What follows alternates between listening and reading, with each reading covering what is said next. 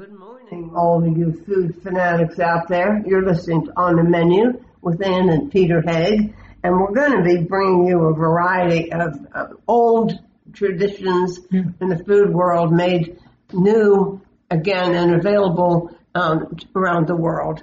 And we're going to start with a duo, Rafi Vartanian and Patrick Johnson, who started a company called Zeba Foods, which is a healthful, I guess is a better word for it. And the food comes from Afghanistan, although the guys, as we're talking to them, are in Italy. It's very confusing. And not to be confused here by the fact that I guess several months ago we did an interview all specifically about saffron. Saffron from Afghanistan. But there's a whole lot more that comes from Afghanistan, and we enjoyed it all, and I ate them up before I ended. So let's listen to Rafi and Patrick. Well, now, listeners, listen up to this.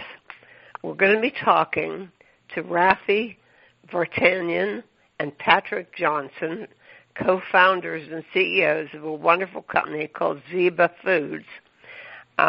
They are not in the U.S. They are not in with any of their offices around the world, and they are in near Lake Como.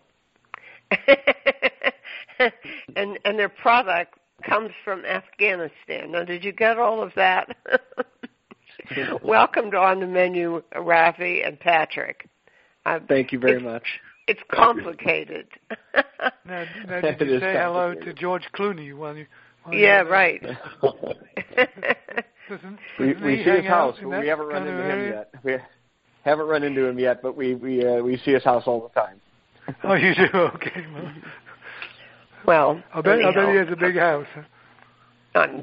He does. State, yes. Now, your story is kind of complicated, but you're going to simplify that for our listeners, Rafi and Patrick. Sure. You're going to tell us, like, when, why, where for Zeba Foods.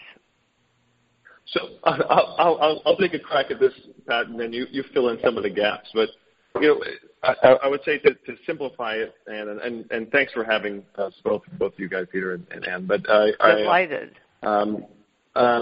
We're the co-founders, and I'm Patrick, my co-founder. We have two other partners, an Afghan American gentleman and another American based out of New York. So we're first and foremost friends, like-minded in our sort of views in the world, with an arm in development, an arm in industry, whether in finance or logistics or power generation.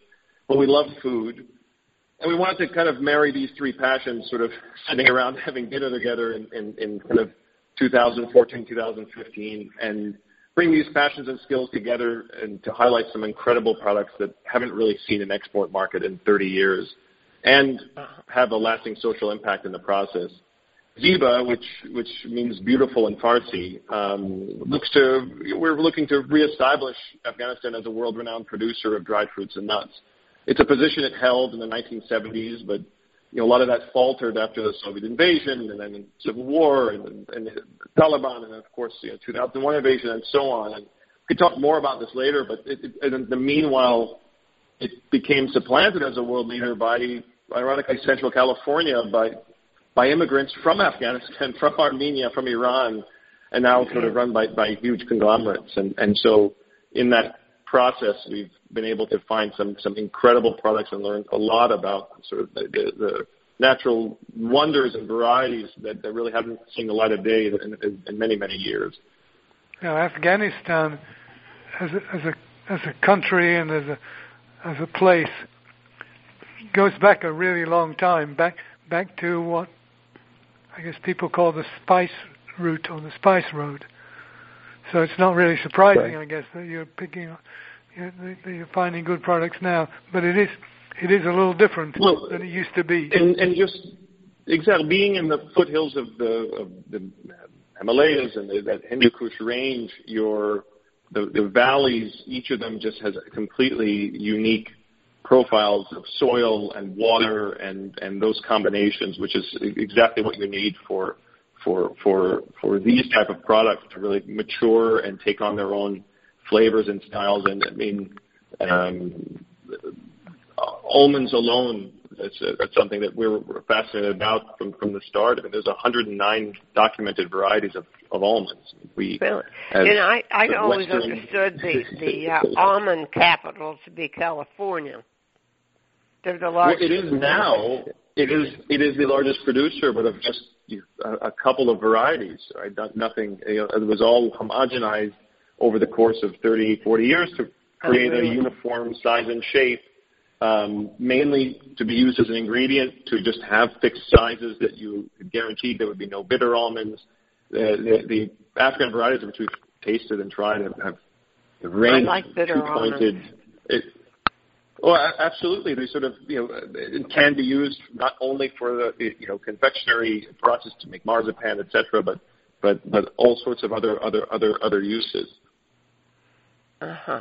Now, I told you we recently interviewed someone in Chicago who is Afghanistani and imports saffron. He and his mother work together to import saffron and working with the individual farmers. And he has a mission to actually help raise up the quality of life for these farmers by paying them better and giving them a guaranteed outlet and so forth. Do you have any kind of mission attached to that kind of mission attached to your company? Yeah, we do actually. It's sort of multifaceted, and we kind of learn as we go. But one of the founding missions that Zeba had was that we were going to try to break the cycle of agriculture for Afghan farmers, where product is very often taken on consignment by traders. So farmers will essentially give the product to a trader who will then export it, usually to Pakistan or to India, and then they'll come back and pay the farmer months later. And very often what happens is they say the market was soft this year, or the product quality wasn't quite what you promised, so here's 60 cents on the dollar versus what we'd promised. Now, that doesn't happen all the time, but it does happen a lot. And so one of the founding missions of Zeba is that by building our factory in Kabul and keeping our production very, very close to the farmers themselves, we pay for product when we receive it at the factory as soon as it passes our inspection for quality. So as soon as the quality matches what we've asked for and what they've promised, the farmers get paid in cash. So basically farmer pay in advance. This is uncommon in Afghanistan, and it's something that will have it has an immediate beneficial impact on the farmers we work with. So that's absolutely something that we've had as a founding, really since day one. Now you work with individual farmers?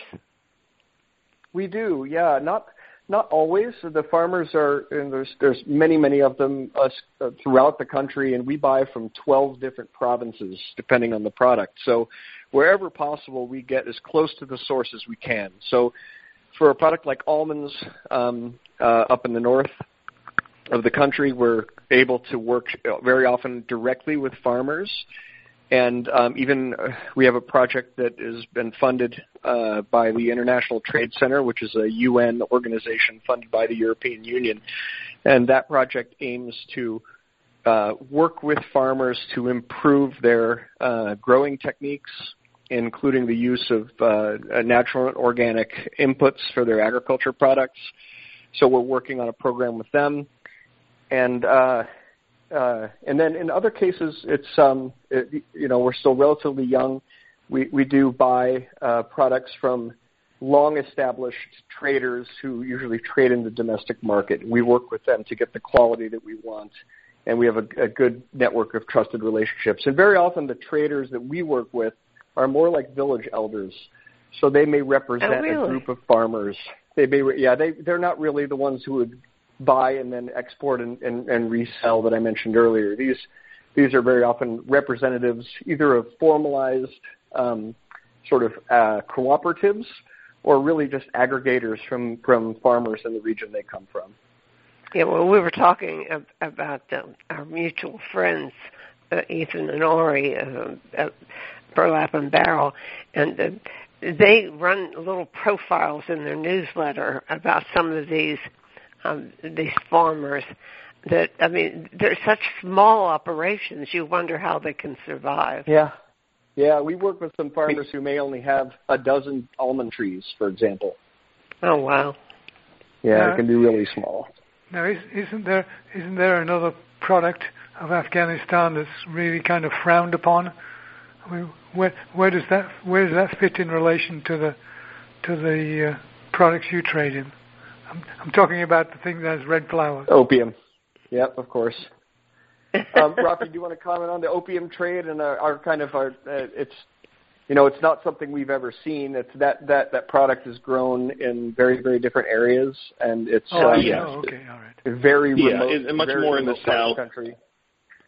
And frankly, I mean, if we're honest, I think a lot of the investment that's been made in the developing world around curbing the production of opium, et cetera, by replacing it with crops like higher value crops like almonds and pistachios and pomegranates, et cetera, what inevitably ends up happening is that they're just grown all alongside. So it is something that I think is there and is just sort of an unfortunate reality these days. But we are hoping to sort of provide alternatives. But again, a lot of our on the dried fruit and nut side, a lot of it doesn't sort of get into those areas. So we haven't really had an issue, I think.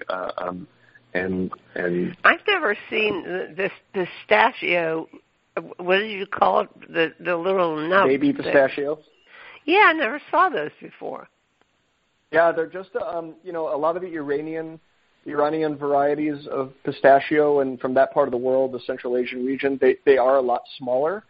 It just happens that the ones that we buy in Western Afghanistan and to a certain degree in Northern Afghanistan as well, they're that size naturally. And we think the flavor of one of those baby pistachios is 3 or 4 times greater and better than a regular large pistachio you might see in the market.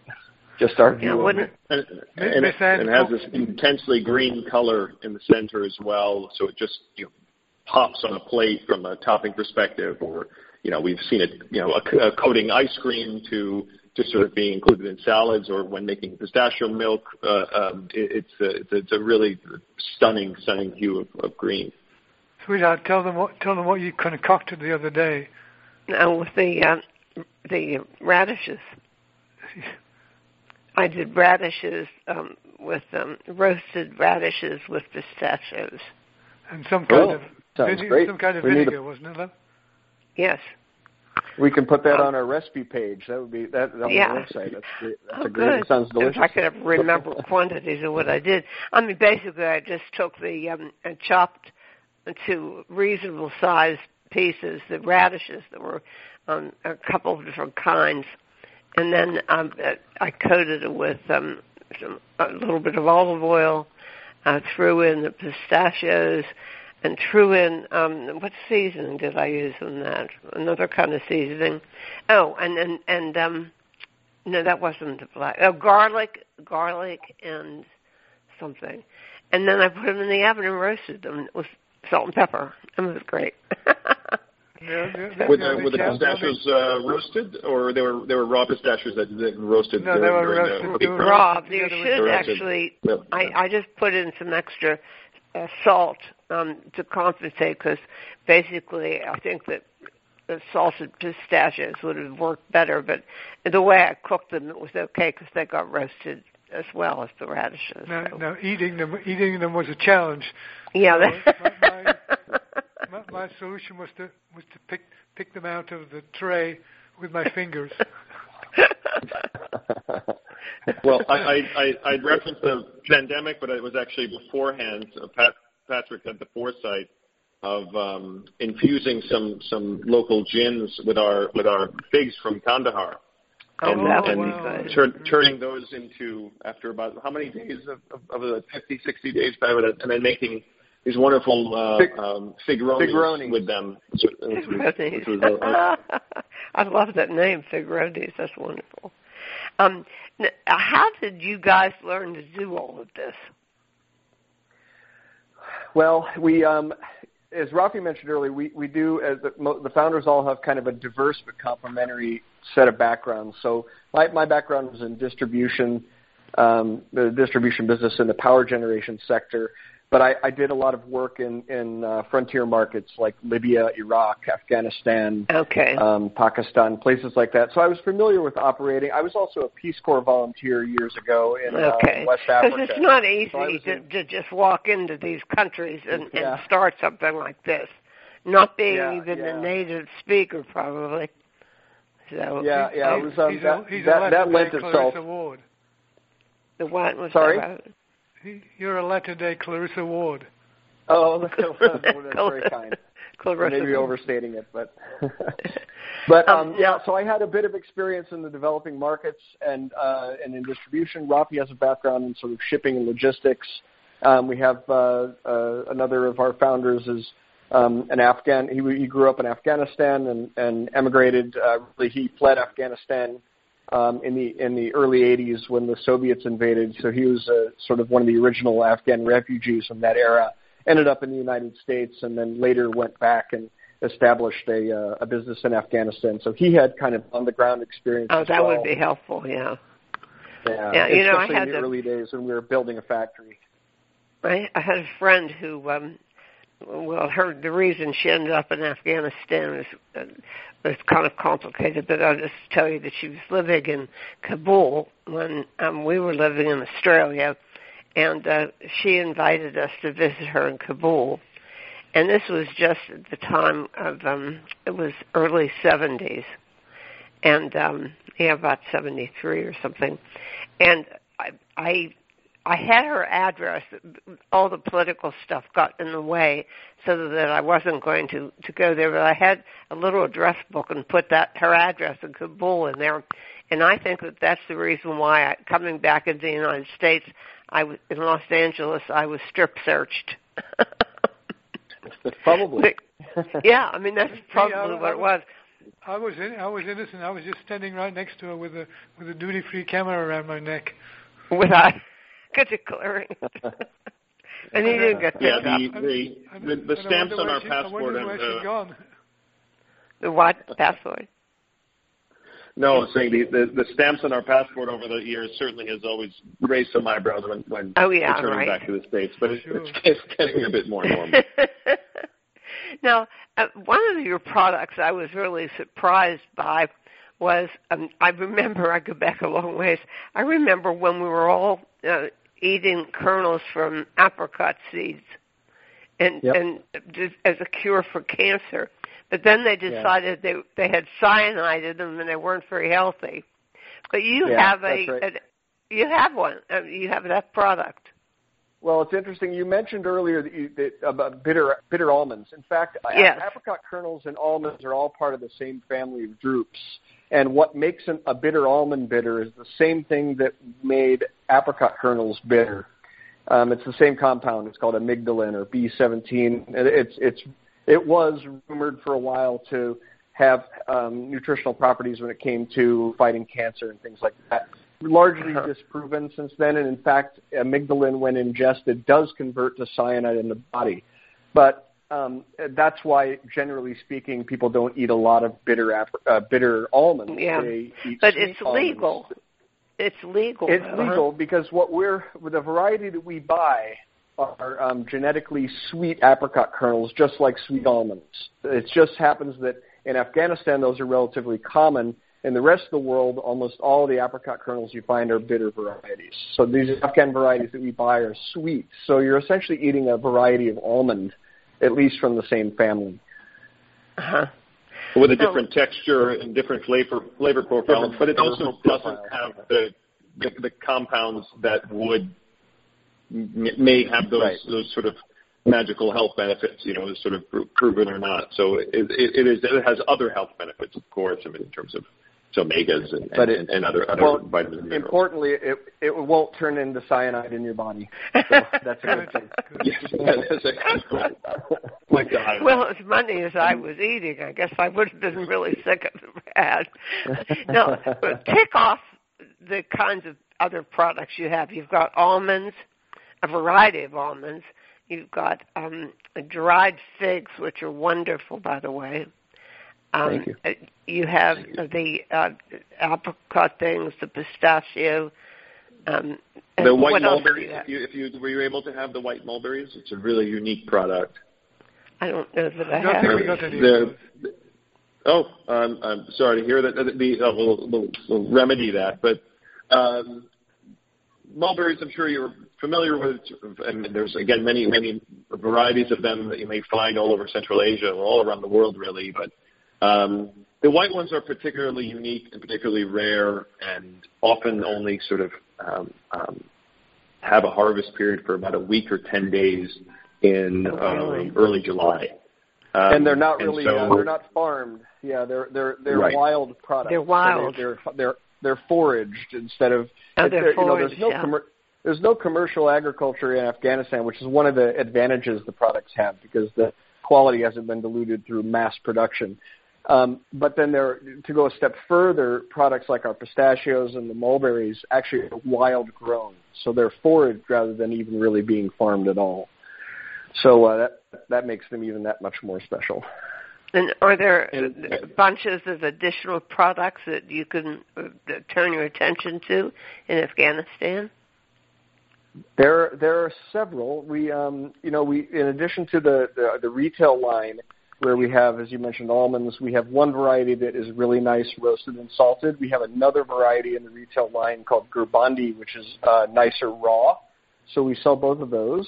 And then on the food service side, we get to play around with some extra products because it's low quantity, low volume, very high quality for a very specific market in high-end and fine dining and things like that. So we sell another variety of almond there called a satarbai, which is actually got a very thin shell, almost like a peanut, and you can crack it with your hand.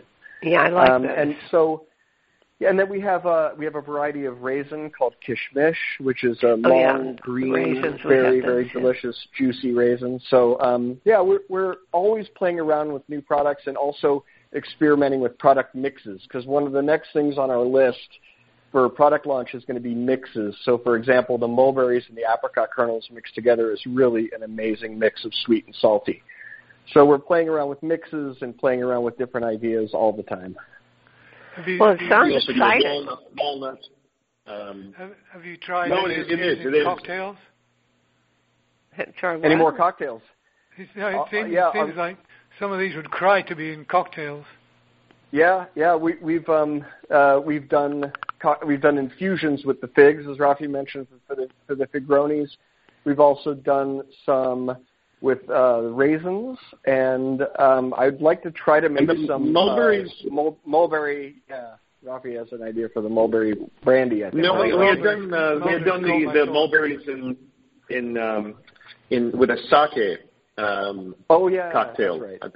A couple of years back. I'm trying to remember the exact components, but probably had too much of it. That's why.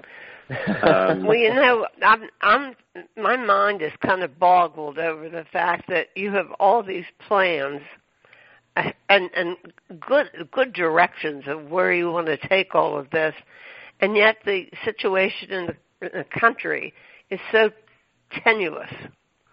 How do you deal with this? Rafi, you always speak well on this about the length of the Taliban regime. Sure, it's called passing the buck. We don't want to.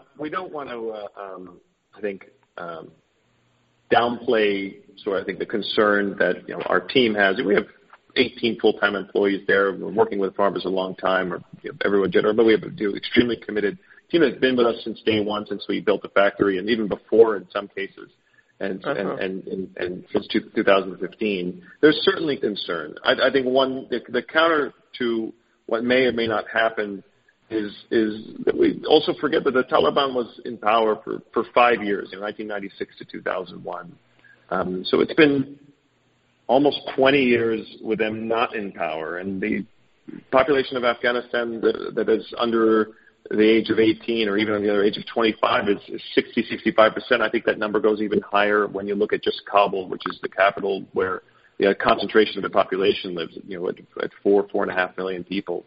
These are a group of people who have jobs, who have access to the internet, who have and TV and everything that everyone else has access to, and looking for work and have the same ambitions, that never knew a world, even maybe if they were 1 year old or 2 years old, and that's it, where the Taliban was in power. Of course, they know who they are. They speak to their parents. So there is not going to be this sort of sweeping return because 2,500 troops that were there today and are not there in 3 months, from the U.S. side. It doesn't mean that I don't read that decision by President Biden to mean that there will be no longer support for Afghanistan in any way. And so he has said we he have to will remain maintain hopeful. support. Absolutely. And so we're supportive of what the country has to offer, of the farmers, of our team, of everyone else. We're excited to sort of see them get through this. Fortunately, yet another sort of going to be probably a difficult year or two. Well, I wish you nothing but the best at this point, because your product is good. You have a great attitude. Your mission is wonderful. Again, listeners, you should check out. You have a website? We do. It's zebafoods.com. I have that somewhere. And Zeba Foods, okay. zebafoods.com, listeners. Yes. Check it out. You can. Thank you. You can order online. You can sort of see more about our mission and story there as well, and also find out what store nearby is carrying it. If hopefully if people return back to shopping in person. So. And in the meantime, you can find us on Amazon.com as well. We're on there. Got to be on Amazon. Is there any place Amazon isn't? They're part of the ecosystem right now, if not the whole ecosystem. Uh-huh.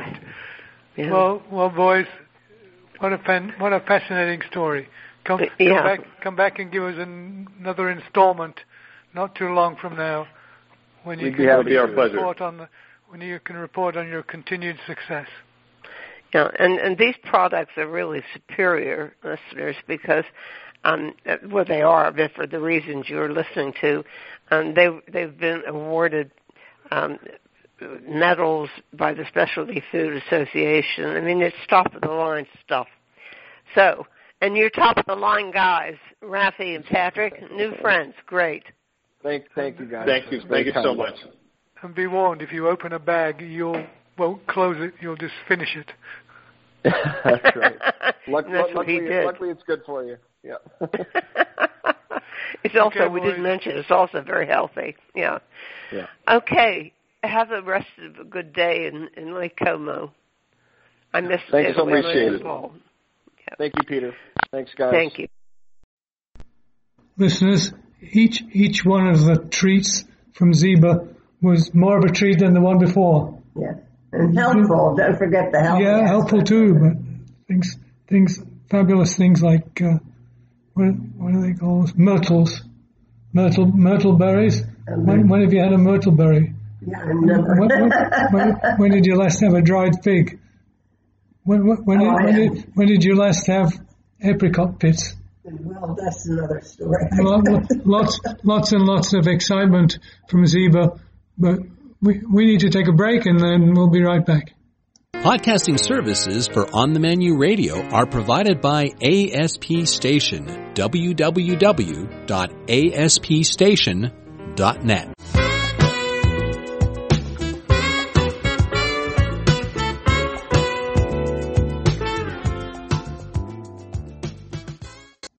Welcome back.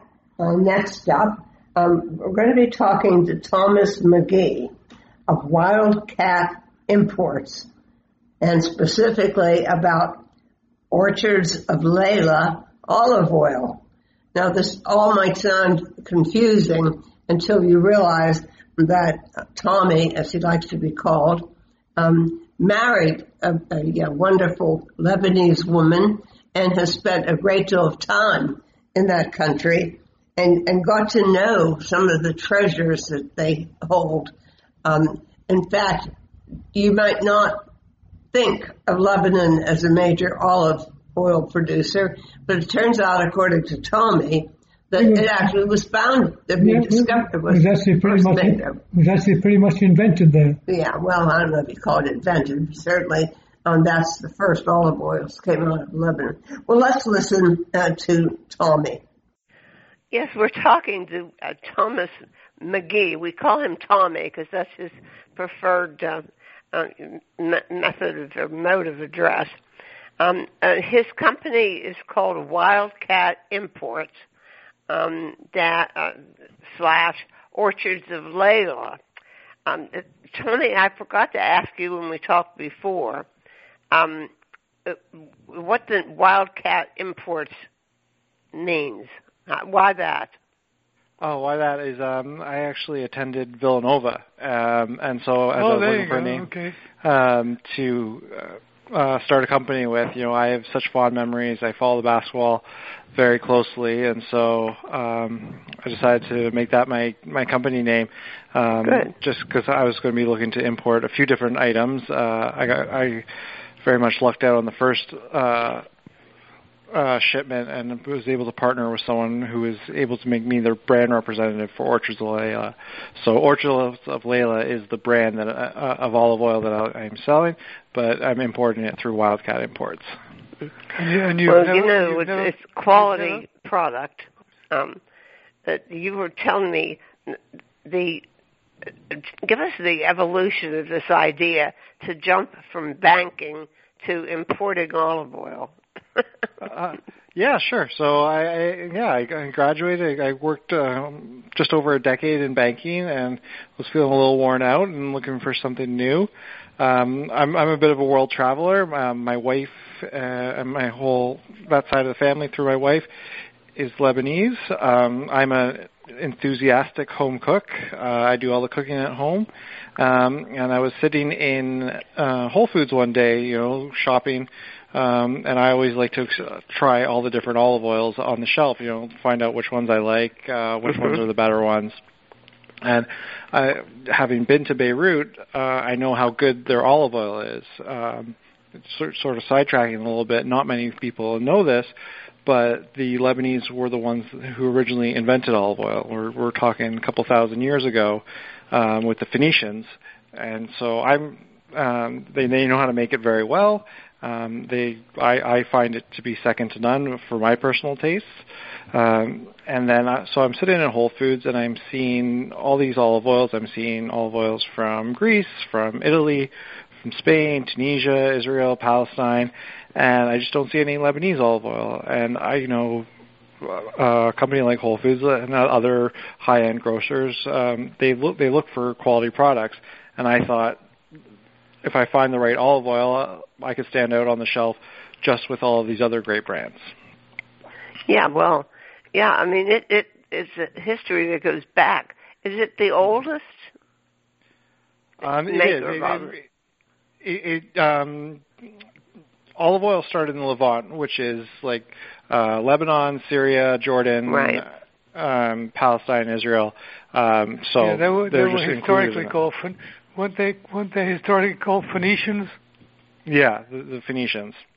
And they were great traders. Yes, they were. All throughout the Mediterranean, they sort of brought the olive and the olive tree and olive oil through to Greece, to Italy, to Macedonia, to Spain, and all these. And over thousands of years, it just became part of the culture for all these countries. They also traded in lots of other things like mineral ores and that kind of thing. Yeah, and also lumber. The Lebanese cedar were some of the best trees for shipbuilding. Right, and they're also we discovered that their wines are pretty great. Oh, they are. The wines are phenomenal. You never hear about them. Yeah, you don't. They don't export a lot. I guess it's like similar to, like Croatia in that manner. Like it's just kind of these hidden gems of places that produce great wine. I could be mistaken, but someone once told me that it has a very distinct granite taste, the wine there, because it's one of the few wines in the world, if not the only, where the grapes get their moisture and water from the runoff of the mountains compared to actual rainwater, and so it has a very minerally taste to the wine, but I also find it delicious. The important thing is it tastes good, right? Yeah, exactly. Well, before we came on the air, listeners, I was mentioning to Tommy that we had a delightful dinner in London, of all places, at a Lebanese restaurant. And the meal started off with about 14 or 15 different appetizers. The meze. I'm sure they'll have the hummus, the tabbouleh, the fattoush, all of it. And stuff yourself. And the wine was just as good as the food. Yeah, exactly. Oh, the wine was wonderful, yeah. And that was the first time I had ever had wine from there. But, it's a beautiful culture, and just the most welcoming, friendly people who want to wow you and put everything in front of you. It really, the food is just spectacular there. Yeah, and they also are good at belly dancing. Yeah, they do like to dance there. Yeah, I had once upon a time I had a Greek restaurant in Philadelphia at 2nd and South, and we had a belly dancer who I think made more than we did as investors in the restaurant. Now, Tommy, is Aleppo in Lebanon? Aleppo? No, that's Syria. Syria, okay. It's almost kind of right next door, though. Yeah, I think it's very close to the border, like near the up near the northern side of Lebanon. And kind of historically connected, probably, too? Yeah. It's like there's some unfortunate circumstances going on in that side. Yeah. But when we go over there, we have quite a few friends that are also Syrian that are now in Lebanon, and there's a great kinship of culture between the two. But it's so funny that you go around the region. You go to Jordan, you go to Syria, and it's all Middle Eastern food, but everything has a very distinct. Yeah, well, we were talking about that. It's not only is it like geographically where it's located, even if you just say overview Middle Eastern, they're individual, not only individual countries, but individual families. And I just read an article in our local daily paper about a Lebanese family doing a television show for Mother's Day, because there was the mother, she was the grandmother, her daughter, and two granddaughters. And one of the signature dishes in Lebanon is tabbouleh, which I always knew you took fistfuls of parsley, and they only use, in their recipe, they had it printed, a few sprigs of parsley. Oh, interesting, yeah. Everyone there is going to have their own take on it. You'll go village to village even. Friends of ours, some recipes that are just staples of a family or a village, 50 kilometers away, they'll have never heard of it, just because it's so unique. I guess just because the recipes have been passed down generation to generation, and it's only been in the last 100 years with the mass transit where it was easy to get from place to place, and just the recipes stayed in the villages. Now, sticking in my mind somehow that there was a French influence.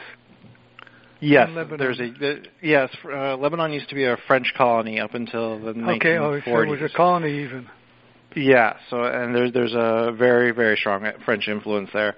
Almost most people you meet there will speak Arabic and French as well as some English. Now, is that reflected in the cuisine? French cuisine is not olive oil centric. No, it's very much butter centric. I would say they have very distinct food cultures. No, it shows up more in the education system, more in just their connection to their closeness with France. I know they're one of their main political allies worldwide, but mostly for their cuisine, it predates the French. Yeah, well, that's a good way of stating it. But now, this is a young company. I want you to give our listeners just a hint at the timeline of how young it is. And I want to say that how I heard about you was you won a gold and a silver award. Tell us about the awards. I mean, for a young company, it was rather amazing. Yeah, so the company itself is less than a year old. Really, the olive oil has just come to market, was first landed in the United States in early March. I got really lucky as I reached out on Facebook to the owner of Lebjenko. It's the olive oil that we used to bring home when we would go visit Lebanon. My wife's family serves it in their home, and as they say in Lebanon, if they're serving it in your home, you know it's very good olive oil. You know, they really pride themselves on getting the best.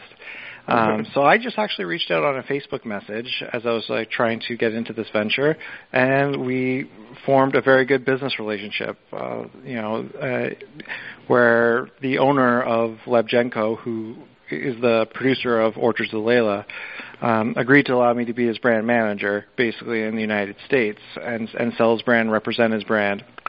And we worked all in 2020 to make sure we had proper certifications. We wanted to make sure we got certified USDA organic, non-GMO, just to help show the consumer what a quality product this was. And it comes directly from his family's orchard. It's been in his family for 300 years, but the trees themselves date back to those Phoenicians we were talking about. They're still the original olive oil trees from a couple thousand years ago. And so we worked all of 2020. The harvest was between September and November, between harvesting and bottling. We ran into a couple issues shipping, but it was all dealt with, and we were able to land in March, and just coming into the market now.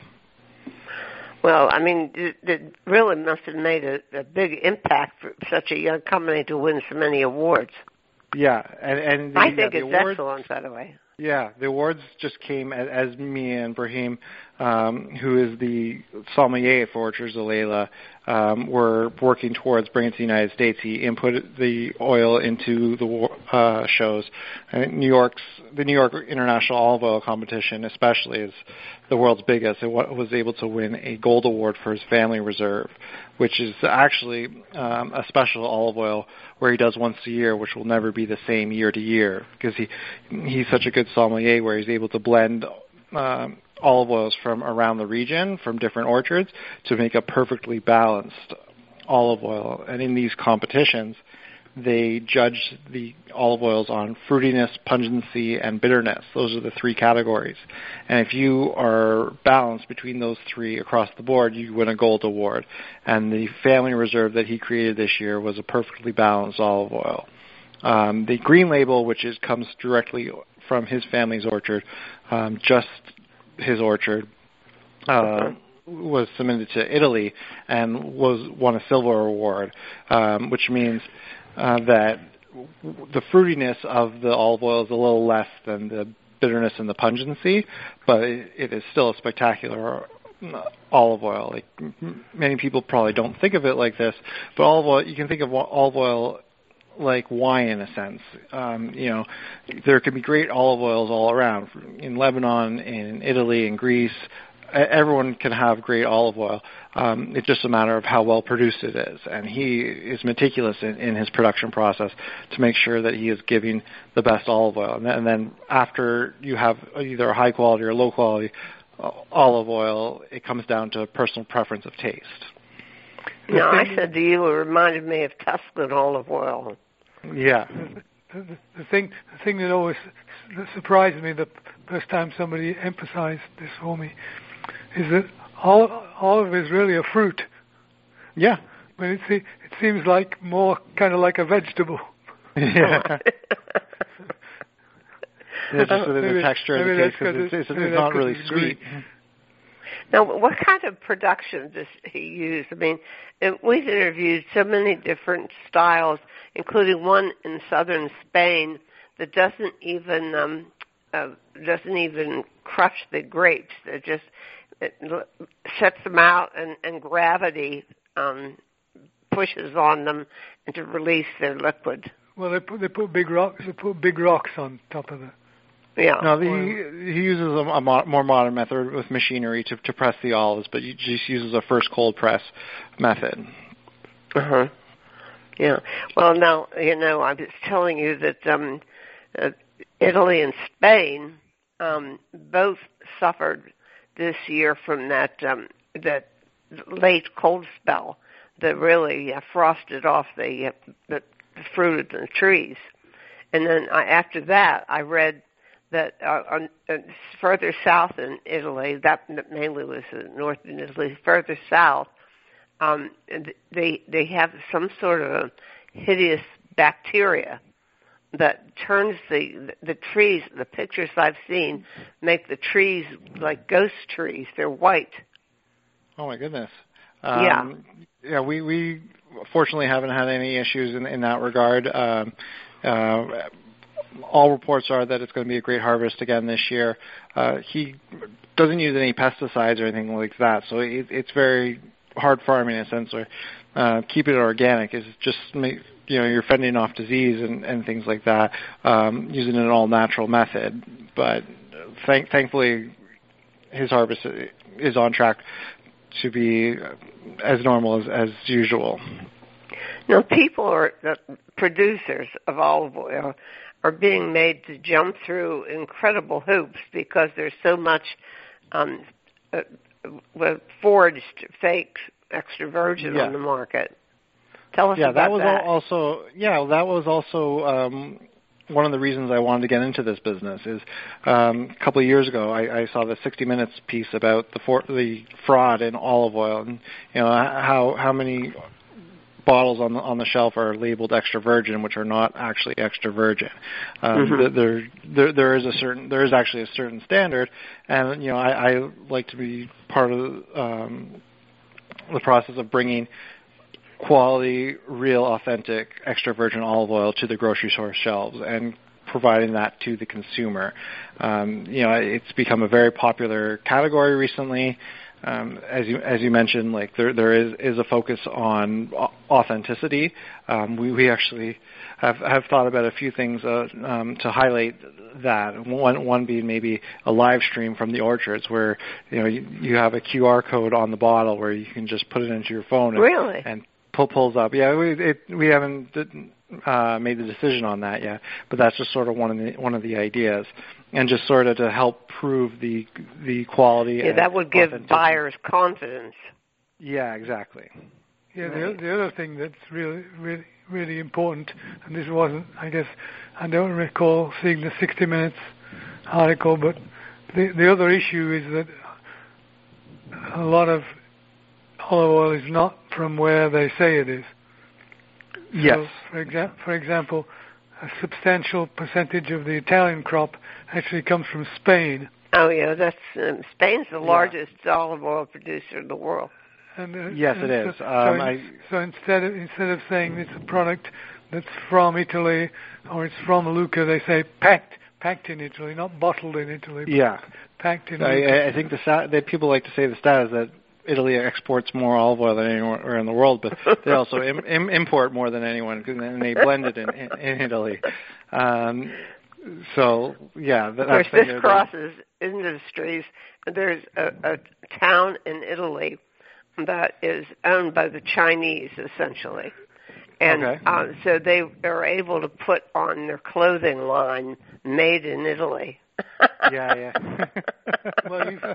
You've forgotten the fact that there used to be a place in Japan called Birmingham. It's all a bit of a sleight of hand. So they could make a product and label it made in Birmingham. Yeah. So I think that is certainly one of the challenges going forward is convincing the customer that yours is authentic versus other ones, because of there's so I feel like every year or so there's always a story about the fraud and in the olive oil, where either it's oil not being labeled correctly or it's being cut by other oils. You can never know these things, and so how do you convince the customer to do that? I think this is one thing, either maybe putting the geographical coordinates or the QR code like we're thinking about doing, just so that you can see where your olive oil comes from. No, I don't want to push you out of the moment here, but with a name like Wildcat Imports, I'm assuming that you have some plans for down the line for other products. I do. So right now I'm focused just on Orchards of Layla. We started with the olive oil. I'm actually also with some olive oil soap. That's good stuff, by the way. Very good. Yeah, we have 6 cents with the soap, which we use the olive oil for as well. It's very moisturizing. He uses a fairly meticulous method that takes a little longer than some of the more high production facilities using a cold press, but it keeps the molecular structure of the olive oil and all the health benefits for your skin. But down the line, Orchards of Layla also has honeys, molasses, spices, salt, which I plan to start trying to bring in and expand the brand so that it's more of a staple in high-end grocery stores where there's a whole product line. Those are what we're focused on at the moment. After that, we'll have to reevaluate and see if there's other products worth bringing over. Do they do dates as well, Tommy? We don't do dates, but it's certainly the dates there are delicious and something worth thinking about in the future. It is a product of the country. I thought it was. Yeah. And also another reason I got into this business was to give back to Lebanon. I've sort of been adopted into the community there through my extended family on my wife's side, and it's the country itself is going through some serious economic hardship, and so in my way, I would like to give back by helping support some business there and bring dollars and industry for them for export and import dollars into the country. Well, that's good.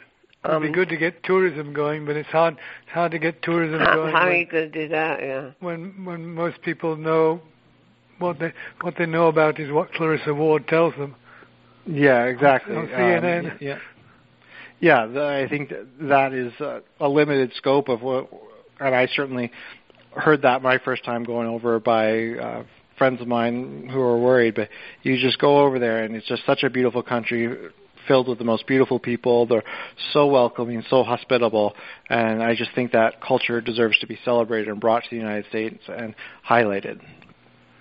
Yeah, well, I mean, it's true of a number of parts of the world. I mean, talk to somebody from Palestine and see, what that situation's like. It's pretty rough. Yeah. We've interviewed some people who are from Afghanistan, and you talk about spices. I mean, they have so many wonderful spices there. Oh, yeah. And so there's somebody in Chicago importing the Afghanistan, what's it called? One of my trying to think of it? Saffron. Yes. Top-notch saffron. They have all kinds of stuff there. Apropos of absolutely nothing other than something that I never even mentioned to Anne, but my stepfather actually spent several years in World War II based in Lebanon. And he had old photographs, old brown and white photographs. Really? Of the time that he was in Lebanon. Well, that was a beautiful time there, whereas the Paris of the Middle East. Exactly. Wow. Well, I have this feeling that this Wildcat thing is going to go somewhere, and I can recall the Wildcats beating the Georgetown Hoyas Oh, yeah, 85. In the Sweet 16, what was the name of the coach? Was it Rolly Massimino? Rolly Massimino, quite the character. See, there you go. I'm filled with trivia. Yeah, it's been exciting to launch this business. It's so far, I think it's been very well received. We've gotten into, we're based out of Long Island. Gotten into about 8 or 9. Yeah, no, rather, may I mention, you had asked me where Tommy was from, and I said he's living in Brooklyn, but you heard about when he said out, yeah. He's originally from Toronto. Yes, I am. Now, where are you officially from now? So I was born and raised in Toronto, Canada, and I moved down to New York City in 2009, and I've been here ever since. Well, you're in Long Island or you're in Brooklyn? Yeah. I was in Brooklyn until the pandemic started. I moved out to Long Island, out to Southampton. Okay, got it. For the pandemic. Yeah, in my salad days, we and a bunch of my friends used to always rent a house in East Hampton. And but all I can remember about it was that horrible Long Island Expressway trip, with everybody bumper to bumper. It's only gotten worse over the years, but sure. I think in one regard, it's actually been a blessing to start the business out here, just because there's so many farm stands. A lot of chefs come out here for the produce, and I've really been embraced by a lot of people who, the thing is trying to get a meeting. Once they try it, they love the olive oil, love the packaging, and are happy to put it on their shelves. Where I thought it was. Although it is still a big uphill battle, I thought I was going to have a lot harder, and it's just been so well received. It's been just such a. It's good product, and we haven't even talked about the cool packaging. Great packaging as well. So I wish you continued success, and I expect to hear great things from you. Thank you. So again, listeners, it's Orchards of Layla, and it's. You should start out with what they have now, checking their olive oil, which is extra virgin, all natural, no pesticides, organic, all those things that you want to see on a label these days. What about a website? Yeah, the website is just www.orchardsoflayla.com. And spell Layla. Layla is Laila. Yeah, no, I mean, my cousin's name is Layla. Yeah. Yeah. Anyhow. Okay, well, the very best wishes to you and to your Lebanese family. I appreciate it. Thank you so much. We hope things continue to get better. Thank you very much. This was an absolute pleasure. Thank you so much, Tony. All right. Well, here's some more good stories. There are always good food stories. Yeah, well, this is an even more fascinating story. I don't know if those of you caught it on the way through, but there's a particular reason why the olive oil is called Wildcat. Oh, right. And it has to do with one of the more remarkable things that ever happened in college basketball in the Sweet 16, where the Wildcats, who, of course, Tommy's a big supporter of, actually defeated the heavily favored Hoyas from Georgetown University, and the rest, as they say, is history. But you didn't really care about that. What you need to do is you need to find a source for this olive oil, because it's really splendid. It is good. Very, very good. And the packaging, the bottling is beautiful too. And we will be back same time, same place next week. And until then, bye-bye.